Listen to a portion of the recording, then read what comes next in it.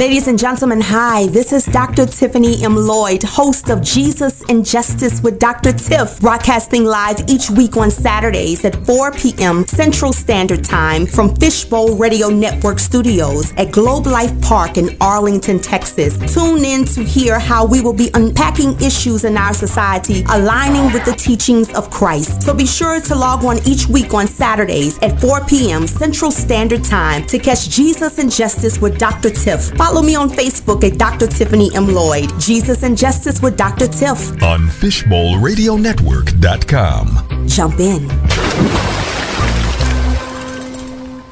Ladies and gentlemen, hi. Welcome to Jesus and Justice with Dr. Tiff. I am your host, Dr. Tiffany M. Lloyd. This is the day that the Lord has made, and let us rejoice and be glad in it. Praise his name. God is good, isn't he? You know, I always say that if we have a pulse, we have a purpose. And so the fact that you are listening with me today, you have a pulse, and therefore, my brothers and sisters, you have a purpose. Do me a form of ministry. Do me a favor.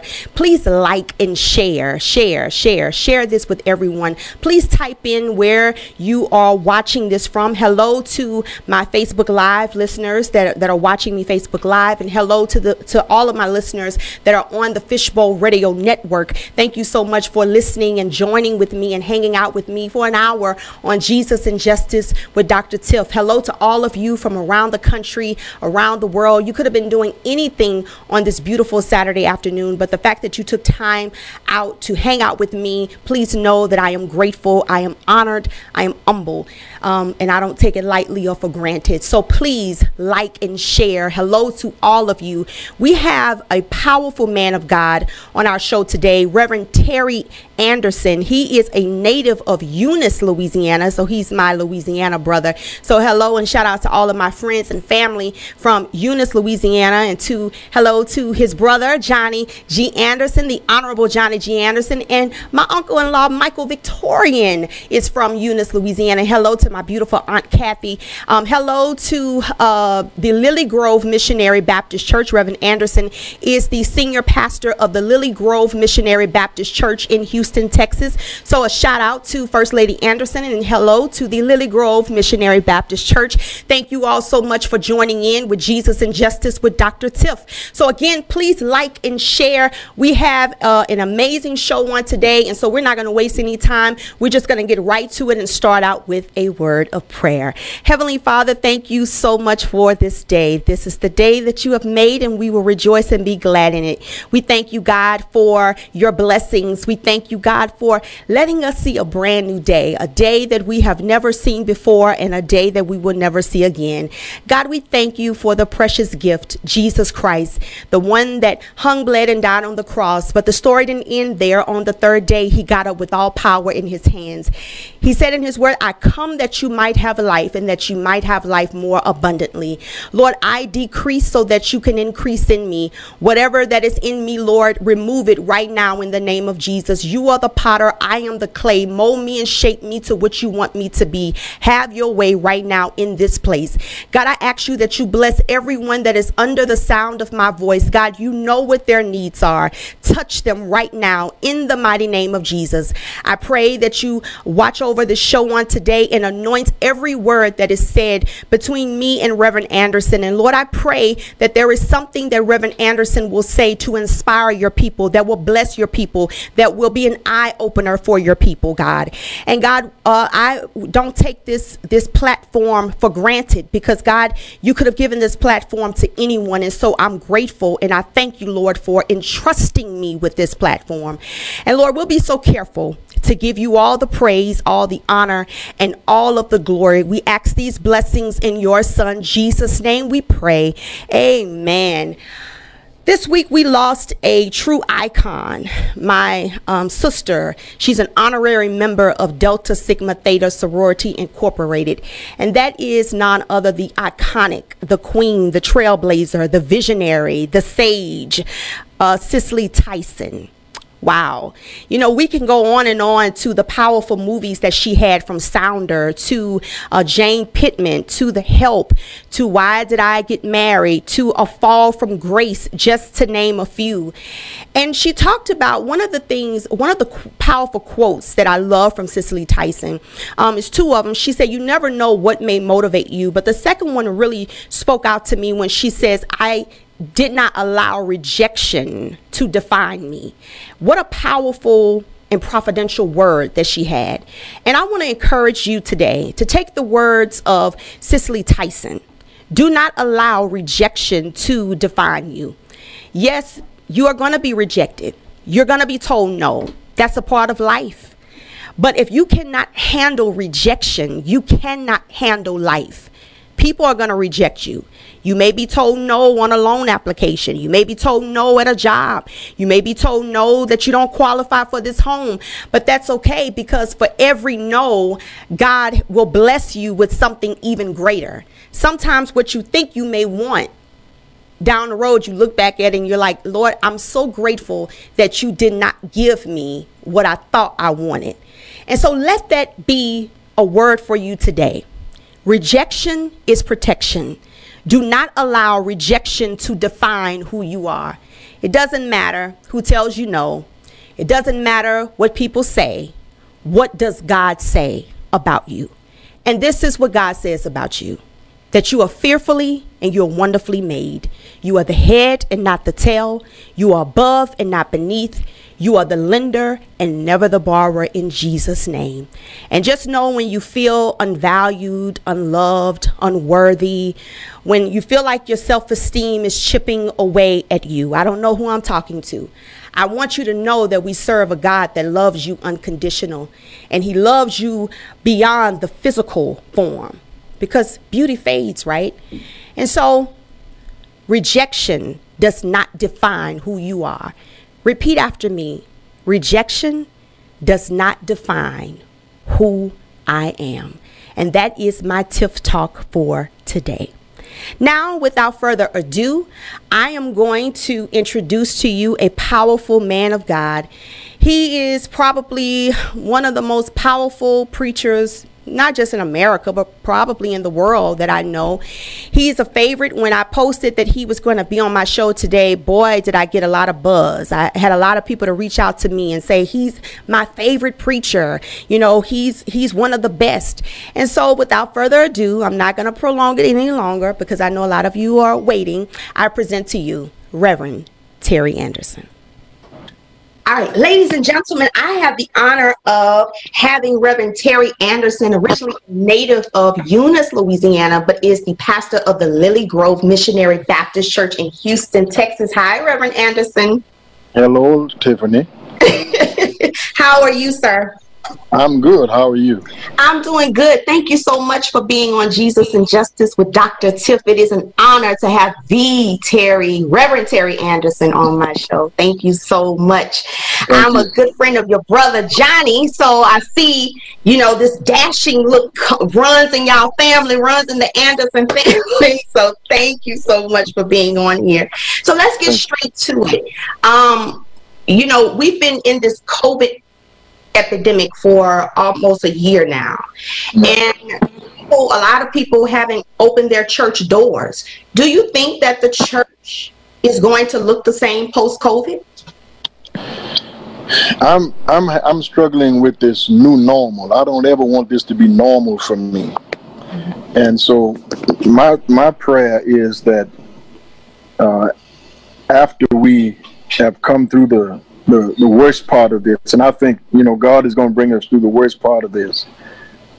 I was looking at it, and I was sharing with the leaders at our church several things, one or two things. What do we keep doing? What do we stop doing? And what do we do differently? Because this experience has demonstrated that there's a whole lot of stuff we can afford to do without, because the church is not closed. We're just not gathered together as the people of God in our usual gathering. And so we're still doing ministry, which says that there's a whole lot of stuff that we were doing that perhaps we need not do anymore, because, you know, we still, I think we'll have to Zoom for the time being, because a lot of people are fearful of coming back in large settings. But I think we will be able to gather at Lily Grove. Our church is large enough. Our church seats 3,500. So we are large enough to socially distance. And we haven't opened yet, because every time I think about going back, the numbers go up again. And I would hate that somebody would come and be exposed and get sick, and then I would never forgive myself. So what I'm trying to do now is find a good enough time for us to go back as the church. But I think the church gathered together. Several pastors have said to me that this is a good thing, and you know, they like the Zooming, and they like the preaching without anybody being there. That is so foreign to me, and I'm longing for the day, excuse me, when we can get back together as the gathered people of God. We have Sunday school still on Zoom, and I still go into church on Sunday morning and preach live. I don't do a recording. It's something about being in church on Sunday morning that's, right. I guess that's just the Louisiana in me. Absolutely. I just like to be in the sanctuary on Sunday morning. But I think coming back, it would be slow coming back. It would be slow gathering, because the people, I've had my vaccination and a whole lot of people haven't. I'm going to take my second shot on the 25th. And so someone was telling me, well, I don't know about taking the shot because, you know, I don't know, that's too fast, and they've come up with this vaccine too quickly. I say, well, here's the way I look at it. Over 400,000 people have died from the virus, and nobody's died from the vaccine. So 400,000 to 0 is pretty good odds to me. Very good. That's a good point. That's a very good point. Now, before COVID, studies show that there was a decline in people, particularly the millennial Generation Z generation, of attending church, especially the Black church. Why do you think people were already starting to leave the church and COVID had nothing to do with it? Right. What I think is happening is one of the most irreverent things to happen to the Black church, I think, has been this idea of, you mentioned earlier in our conversation, these celebrity preachers. I see preachers on these preachers of LA and preachers of whatever. I think that's so irreverent to me, that church has become almost like some kind of social gathering rather than the gathered body of Christ. And whenever Christ is not the focus, whenever Christ is not essential, people, young people especially, you may know of Bill Hybels and the Willow Creek Church, and there's another church I can't think. I'm thinking about it, but I can't call the name right now. But the guy who did the Purpose-Driven Life, what's his name? Rick Warren.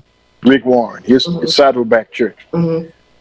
They had this idea of user-friendly service and seeker-sensitive services, and many people were going to that by the thousands, because it's no discipleship, it's no commitment. You don't have to make any. It doesn't make any demands on them. And so Bill Hybels apologized for doing that, because young people at his church said to him, they don't want a preacher standing in front of them like a rapper or like some kind of superstar, movie star. They want a preacher standing in the pulpit telling them the truth, even if they're not going to do it. They want to know what it is that they're not going to do. Lily Grove is a traditional church, and the church growth experts are saying that you got to have a whole lot of bells and whistles, and you got to have a whole lot of drama and skits and teleprompters and all of that. But our church has thrived being a traditional church, because I think you ought to be true to what the Bible says that you ought to be. If as it relates to preaching, I'm serious about church. I'm serious about preaching. Charles Spurgeon, one of the favorite preachers that's quoted most often by preachers, Charles Spurgeon says, if God has called you to preach, don't stoop to become a king, because anything less than a preacher is a step down. Wow. I sincerely believe that. And so I'm not into a whole lot of drama. I'm not into a whole lot of stuff that younger pastors are into. I just believe that people want to hear the gospel. Mm-hmm. People want to be helped. The church is the body of Christ, and to make it anything less than that, people can go anywhere for entertainment. If you want to be, a prince in the pulpit will never be a clown, and a clown will never be a prince. And if people want a circus, they can go to that anywhere. But if they're serious about church, then I want to be there to offer them the meat of the Word of God, because membership versus discipleship is that we have a whole lot of people who want to be members, but they don't want to be disciples. That's good. And so folks who want to be discipled, you're welcome at Lily Grove. But if you want a whole lot of clowning, there's some places you can go to get that. But you're not going to get it at the place where I am, because of my seriousness when it comes to preaching and how church ought to be done. But how church is going to look in the coming days, I think people are going to gather back slowly, but God's word will never return to him void. His word says, forsake not the assembling of yourselves together as the manner of some is. And I believe that God, in his timing, I don't know, people ask me what I think God is doing in this pandemic. I don't know what God is doing in this pandemic. All I know is God's word, not one jot or tittle of God's word will ever change. God is the same yesterday, today, and forever. And I think that the church is going to come back together. But to answer your question, in terms of people who were not coming to church in the pre-pandemic, it's just a whole lot of things that people have to do that interest them. Like, we have a whole lot of young people and young families at our church, and many of them are involved in these AAU kinds of things where they do a whole lot of sports activities, and then the scripture talks about that they will not endure sound doctrine. They will heap for themselves teachers having itching ears, and the Bible can't be wrong. People are just going after all kinds of other things, but for people who are serious about church, the church is always going to live. Now we just had inauguration of the 46th President Biden and Vice President Kamala Harris. So let's start with Kamala first, breaking the glass ceiling of not only being the first African American, but the first woman. And we're seeing more and more women that are breaking the glass ceiling in leadership. But studies show that women, even in 2021, still earn 75 cents less on a dollar than a man. What are your views on women in leadership? Because I had a person on here a few months ago, Dr. Zena Pierre, and in our conversation, and she said something along the effect, and I'm paraphrasing it, that some men need to understand that just because a woman may be in leadership, it doesn't mean that they have to compete with each other in a relationship or a marriage. Right. So what are your views on women in leadership? To me, leadership is male. Not a woman is not less than a man because she's a leader. But let me talk about the church, because that's what I know the most about. Okay. When it comes to leadership in the church, the scripture says, "I suffer not a woman to usurp authority over a man." And if a woman is going to be in leadership in the church as a pastor, for instance, then how do you be over a man at the church and then come and be in subjection to a man at home? That's an oxymoron. But I don't have any problem with women being in leadership, or women being intelligent, women being smart and aggressive, and Kamala Harris being Vice President of the United States. I think that's a wonderful thing. But like you said a moment ago, you don't have to be in competition. I think you don't have to be in competition, but you have to be in cooperation. We are not rivals. We ought to reinforce one another. My position again is women are more educated in most instances than men. They are smarter when it comes to making decisions, and that's helpful in relationships until it gets to the part where the book of Genesis talks about she will usurp, she will want to be over you. She will want to take leadership. That's the curse that God put on Adam and Eve in the garden, that her desire shall be to be over you. And that's where the battle of the sexes come in. That's where the struggle comes in, because she will want to be a man. Your wife can never be your husband. Your husband can never be your wife. The roles are never interchangeable. They complement each other.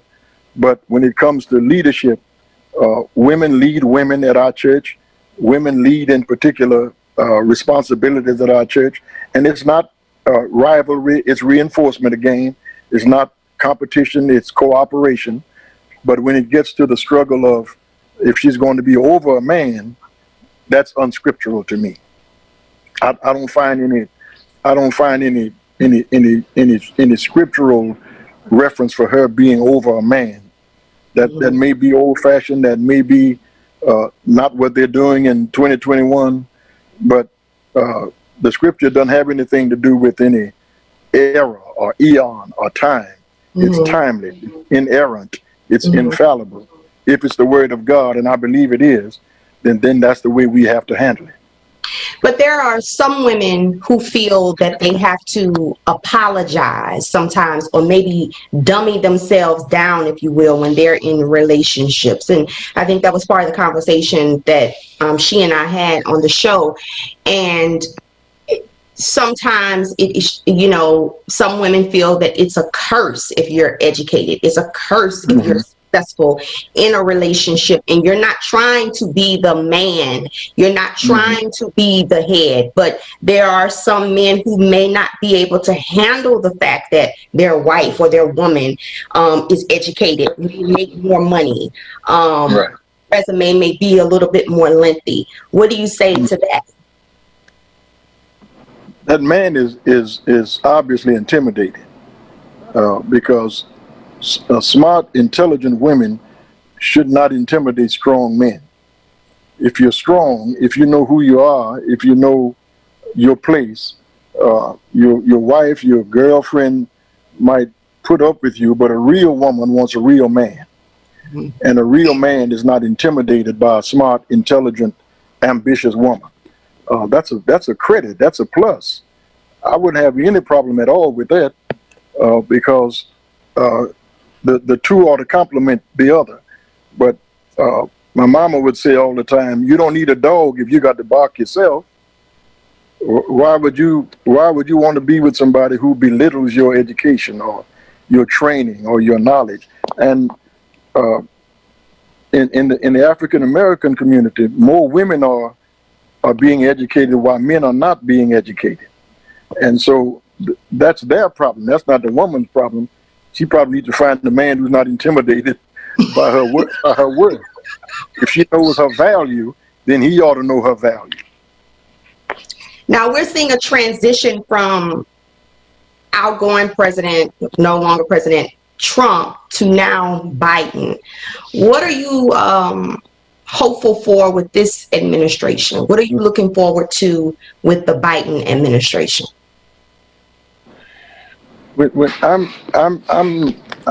I'm neither Democrat nor Republican. I'm independent, because if the Republicans were not so mean-spirited, I could get with them, and if the Democrats wouldn't go so far to the left, I could get with them.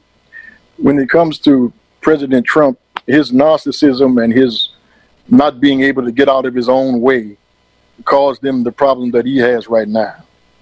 But I'm hopeful that President Biden will not go so far to the left with this leftist agenda, not socialism, because whenever I hear them talking about socialism, I ask, are you on Social Security? Because that's socialism. Right. And so I'm hoping, my problem with the Democrat Party is that they go far to the left with social issues. I am, and most black people are more conservative than we've been given credit for. That's true. But the Republican Party has not been, I think, as amenable to racial issues. They are financially, fiscally responsible, and they talk about abortion. Not abortion rights, but right to life. But right to life goes beyond the child being born. You have to take care of the child. I mean, if you want the child to be born, then don't make policies that prevent the child from thriving after it's born. But I'm hopeful that President Biden will be more center of the road, and when I say center of the road, middle of the road, not right or left. That doesn't mean you don't have any principles or you don't have any ideas. But I think that some of the convictions that are in the Democrat Party are in contradiction to Scripture for me. And so whenever I disagree with that, then I have to state my disagreement. Like with President Obama, when President Obama got away with a whole lot of stuff because we were so excited to have a black president that the things we should have called him on, we didn't, because we didn't want to, when you were growing up, your mom and dad would say, whatever goes on in this house, you don't talk about it outside this house. Right. We didn't want to talk outside the house with stuff that was going on with President Obama. But when I disagreed with him, I publicly stated it in my preaching, because I'm not going to allow a political party or my ethnicity or my race to trump what I believe when it comes to Scripture. Oh, absolutely. I think that's good. And I think everybody needs to hear that. That's a powerful statement, because although we are excited about Kamala, she's beautiful, she's educated, and truly happy to see that beautiful black woman as the VP. But as I tell a lot of people, that we still have to hold her and President Biden accountable, and not just allow the sorority, the HBCU, the blackness to get in the way, the female to get in the way. You still have to hold people accountable. And, I've always been taught that if you truly care and love someone, it's our job to tell them what they need to hear, not what they want to hear, and not give them a pass just because they're black or they're female, or, because I think what's good for the goose is good for the gander. Just because I may critique you, that doesn't mean that I dislike you. That doesn't mean that I have anything against you. Everyone has a right to be corrected. So I think oftentimes, particularly in the black community, when we find ourselves publicly saying, I don't agree with someone that's black, that's in a position, it comes across, the first thing people will say is, oh, she's just hating, or he just hating, or why black people always got to bring each other down. That is not an example of bringing somebody down. Bringing somebody down is, you ain't nothing, you ain't no good, they should have never even. But critiquing you of saying, I don't agree with that policy, that's my right as a citizen. That's your right. You have a democracy. So I'm glad that you said that, because I oftentimes find people, sometimes we can be hypocrites. We can be critical of someone else, but then when we may talk about someone that may be of the same gender or of the same color, it comes across as, well, give them a chance, we're just so happy to see a black person. No, you should never vote for a person just because they're black, just because they're a female, just because they're white. So we see Raphael Warnock, who's the pastor of the Ebenezer Baptist Church, and he's a Democrat, and he was just sworn in as a U.S. Senator. The same church that Dr. Martin Luther King pastored. And many people have been, critical of him, saying, how can you be part of a party, as what you just described, that can go so far to the left, that does support abortion, that does support same-sex marriage, these controversial topics? What do you think that a pastor should have the right to dive in politics? Some people talk about separation of church and state, but we know there's nothing in the Constitution that ever said anything about separation of church and state. What do you think? What are your views on pastors being involved in politics? I'm of the opinion that Pastor Warnock going into the Senate, and I listened to his interview last night on MSNBC. He said he would be back in his pulpit on Sunday morning preaching and then doing what he does. I think that's an extension of ministry. That's still ministry. You don't We are not going to change the world by criticism of it, nor by conformity to it, but by the combustion within it of lives that's been set on fire by the Holy Spirit. And I think that as Christians, we can bring to bear what we believe. It may not pass, it may not get through, but one of the dangers of being in the political forum, as far as I'm concerned, is that the inherent fallacy of the political world is that it has no ability to cleanse itself, and sometimes invariably the person who's in it gets tainted by it. And hopefully he will be strong enough not to be tainted by it, because it can pull you into that morass of going along with the crowd and not standing out and standing on your own. If he's strong enough to do that, I think he's going to do well, because when you look at the scriptures, the decision for Pharaoh to go after the Hebrews after they left Egypt, that was a political decision. Because I think that the economists in Egypt said, now Pharaoh, you done let all these Hebrews out of here. We need somebody to build these houses and to make brick without straw. You better go back and get those people. So his decision to go and get them, to bring them back to Egypt, was political. Jesus' death almost was political, in that the scribes and the Pharisees, a blasphemous religion in collusion with a wicked government, conspired to bring Jesus to the cross. All of that is politics. You're political, I'm political, all of us are political. We make political decisions every day. But our cause, our hope is in Christ, not in the president, not in a governor, not in a government. My hope is in Jesus Christ. And as a Christ follower, I think black people have to learn that we can disagree without falling out. Absolutely. We don't know how to play the game, because whenever we learn the rules, they change the game. So we don't have to fall out with each other just because we disagree.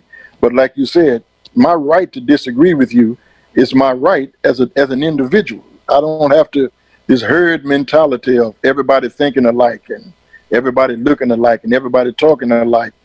God thought enough of you to give you your own set of fingerprints, which makes you an individual. Nobody in the world is exactly like you. So I think that his being able to navigate that world, if he's able to do that, more power to him. I wouldn't be able to do it, because my preaching, my way of doing church doesn't lend itself to that kind of dual kind of activity. I'm too focused on what it is that I do, and somebody's got to do that. I'm just not the person as a pastor who would be able to do that, because that would take me away from my main focus. Lee Iacocca, I think he's dead now, who used to be over Chrysler, had a saying that when he brought Chrysler back from the brink almost of extinction, his philosophy was to keep the main thing the main thing. And I think as a pastor, we need to keep the main thing the main thing. If he can excuse me, do his pastoral work and make politics an extension of that, because we need somebody speaking truth to power.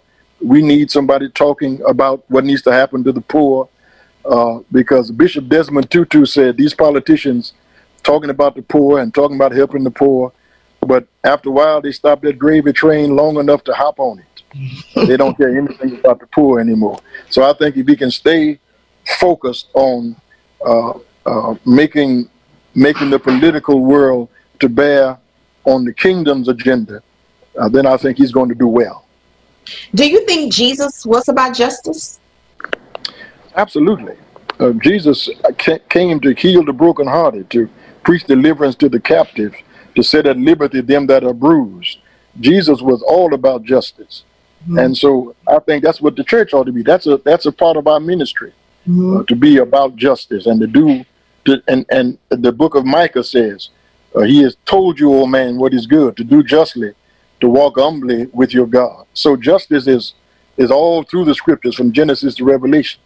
But we don't need to make politics our aim of doing that, we can make politics serve the church rather than the church serving politics. Yeah, I like that, because when people always ask me about my show, they always say it's a controversial topic, but Jesus was controversial. And when people hear the word justice, what is unfortunate is that they always go to racial injustices or social injustices. That's just a piece of the puzzle.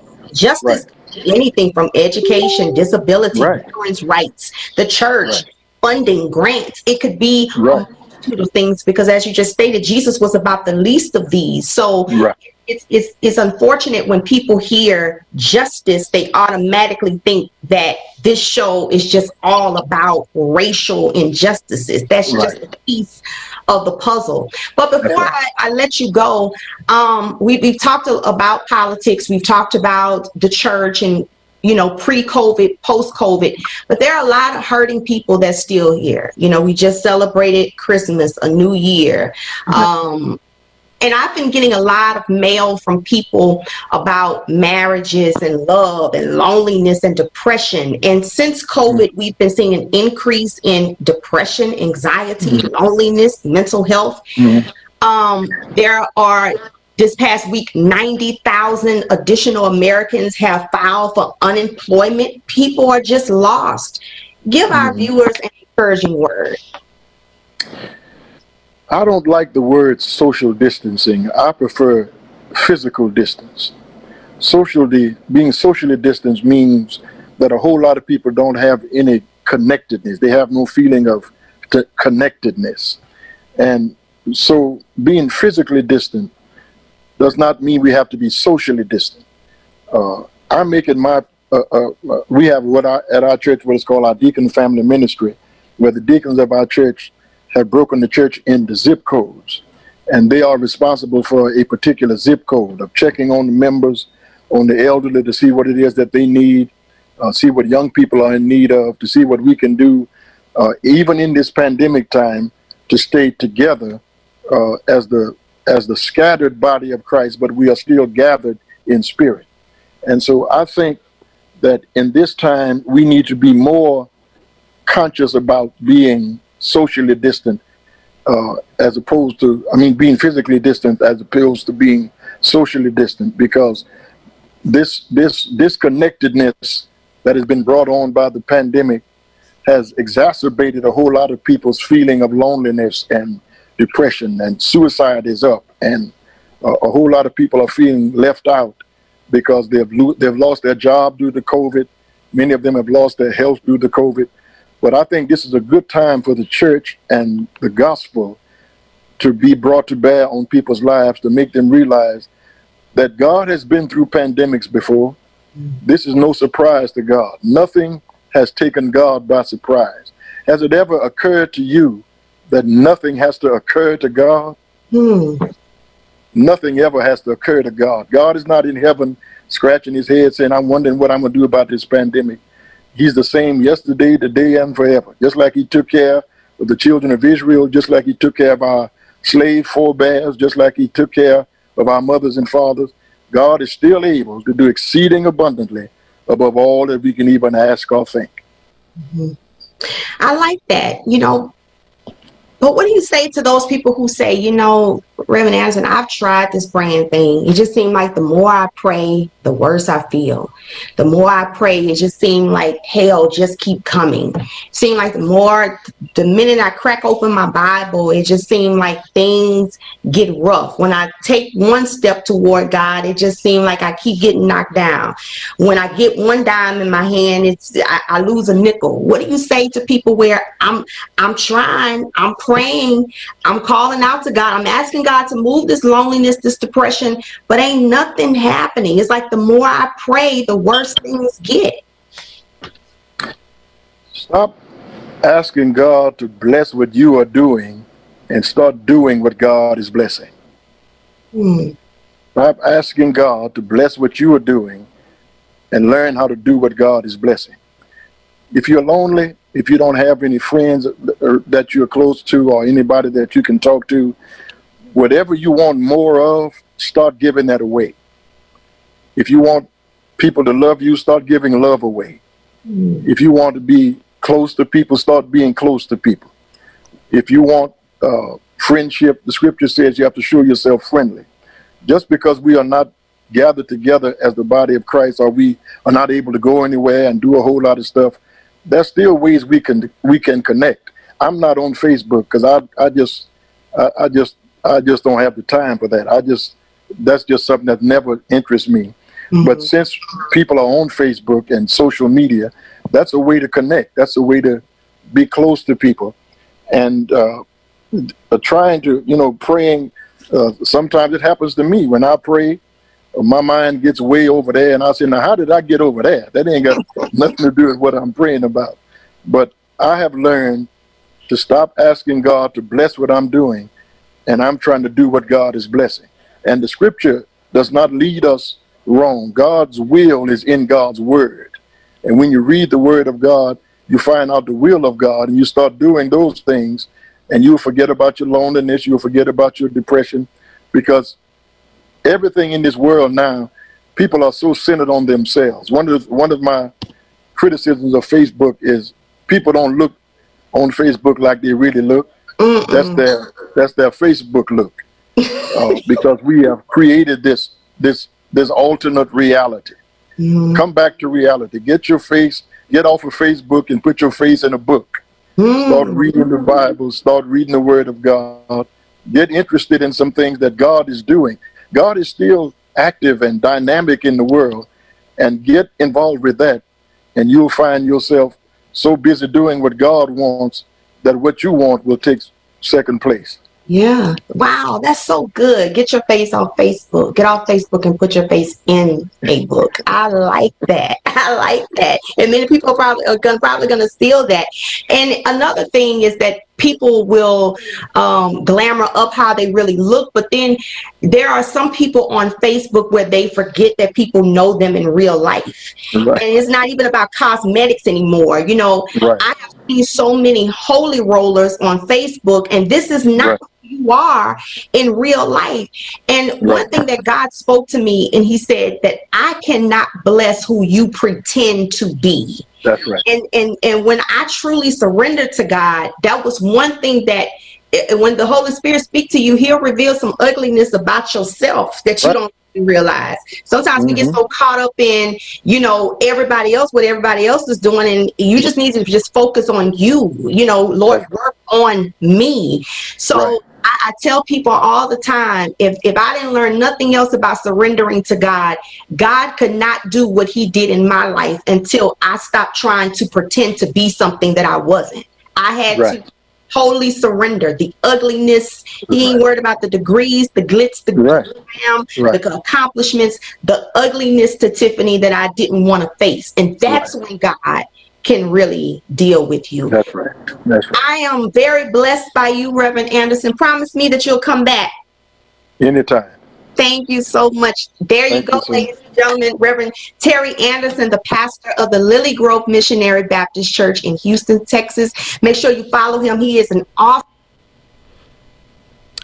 All right, ladies and gentlemen, that was Reverend Terry Anderson, the pastor of the Lily Grove Missionary Baptist Church. Boy, my phone has been blowing up, inboxes, emails, phone calls about some of the comments that Reverend Anderson has made. But before I dive into that, I want to say a special hello to a lot of you that are watching, and I want to acknowledge you. First, I want to acknowledge, she's like another mom to me, Bishop Carletta Vaughn from Detroit, Michigan. Hey, Mom, Bishop Carletta Vaughn. She was actually on the Real Preachers of Detroit.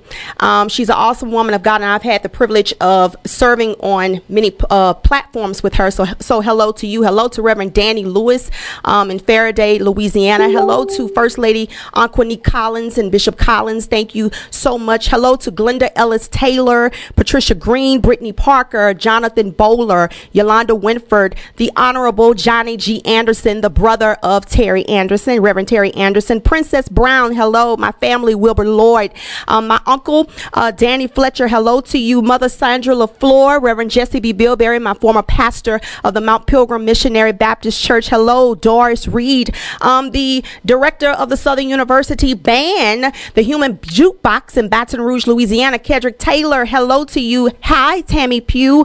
Hello to Mr. Billy Simmons, Mr. Jacoby Brown, Fanny Keith, Don Proctor, Tammy Randall, my brother Solomon Hill, who's doing wonderful things in higher education. Luster Harris, hello to you, sir. Cleveland Brown, Miss MJ Carroll, and hello. If I miss any of you, please charge it to my head and not my heart. The names was going down a little bit so fast, and just know that if I missed your name, it is not intentional, and I will make up for it. So please forgive me. Hello, Patricia Green. Hello to you. Thank you all so much for tuning in. So let me get back. So I'm going to allow, I'm going to be bringing Bishop Vaughn on. And, you know, there are some things that he said that was controversial, and I could see people's eyes like, oh, I can't believe he said that, when he said that leadership is male. But he was really talking about in the realm of the church. And so I don't know if that's making a difference to some of you or not, but he, you know, he stands his ground in what he believes. He feels that leadership is male. He doesn't feel that women are a slave to men or a woman is beneath the man. He just feels that leadership is male. And so I'm going to be bringing on Bishop Vaughn whenever we get our schedules together, and she can respond to that and speak on behalf of the women in leadership in the church. And I cannot wait. Next week, know that we have part 2 of the interview with gospel singer Lisa Noel Smith. You know, she is the gospel singer with Lisa Noel Smith and the Brown Singers. And so we had a powerful interview last week, and we're going to be doing part 2 on next week. But when we started the show, we talked about Cicely Tyson and her words about rejection. So I'm going to go back to that because I know some more people logged in and called in and listening on the radio. And, you know, I was sitting here and I was thinking about, remember Judas, when Judas betrayed Jesus? And the Lord was speaking to me about this. It was weighing on me for the past 2 days. And remember, he sold Jesus out for 30 pieces of silver. But remember when they handcuffed Jesus, that was when Judas felt bad. He felt remorseful. He knew that what he did was wrong. And remember, he tried to give the money back, but they wouldn't take the money back. So what did Judas do? He just started throwing the coins in the churches, right? Because he knew what he did to Jesus was wrong. And he knew that he lied on Jesus. It was Judas that was the one that was taking the money. He was making more withdrawals than what he was making of deposits. And something spoke in my spirit and said, as we tag on to what we were talking about with Cicely Tyson about rejection, there are some people in your life that cannot face you because they know that they did you wrong. Remember that Judas, he sort of hid out. He didn't even go to Jesus' trial. And maybe one may think he didn't go to Jesus' trial and testify because he knew that if he, and he had many opportunities to make it right. He could have went to Jesus' trial and said, hey, it was me. I'm the one that took the money. Jesus didn't do this, right? But think about it. He didn't go, he didn't testify, he didn't do any of that because he knew that it would have made him look bad. Some people think that by just doing a nice gesture, some people think that if I'm just nice to you or if I just go away, that fixes the situation. But what I found interesting about Judas is that he felt bad, but he never repented. There are some people who may reject you, who may do you wrong, and they may know that they're wrong. They may feel bad, but they never repent. It's just like with our sins. Some of us, we do things we know it's wrong. We may feel bad about what we do is wrong, but we never repent. And I don't know who this word is for as we tag on in addition to rejection. Some of you may owe people an apology. True repentance is when you apologize, acknowledge that you have done wrong. True repentance is repenting to God, and you do the best that you can to never go back to that. True repentance is just saying, oh, well, God know my heart. No, that's not true repentance. But the beautiful thing is that sometimes some people can know so much Bible but not have God in their heart. And that's what I sort of look at with Judas, that Judas walked with Jesus for what, 3 years? He walked with Jesus for 3 years. And he saw the powerful teachings of Jesus on the Mount. He was there with Jesus when Jesus fed 5,000, but he still betrayed him. But what I want to tell you, and there's a whole bunch that I want to say, but we're running out of time, that I want to add on to that. So I'm just fast forwarding. that even though Judas did all this to Jesus, he was still part of the plan.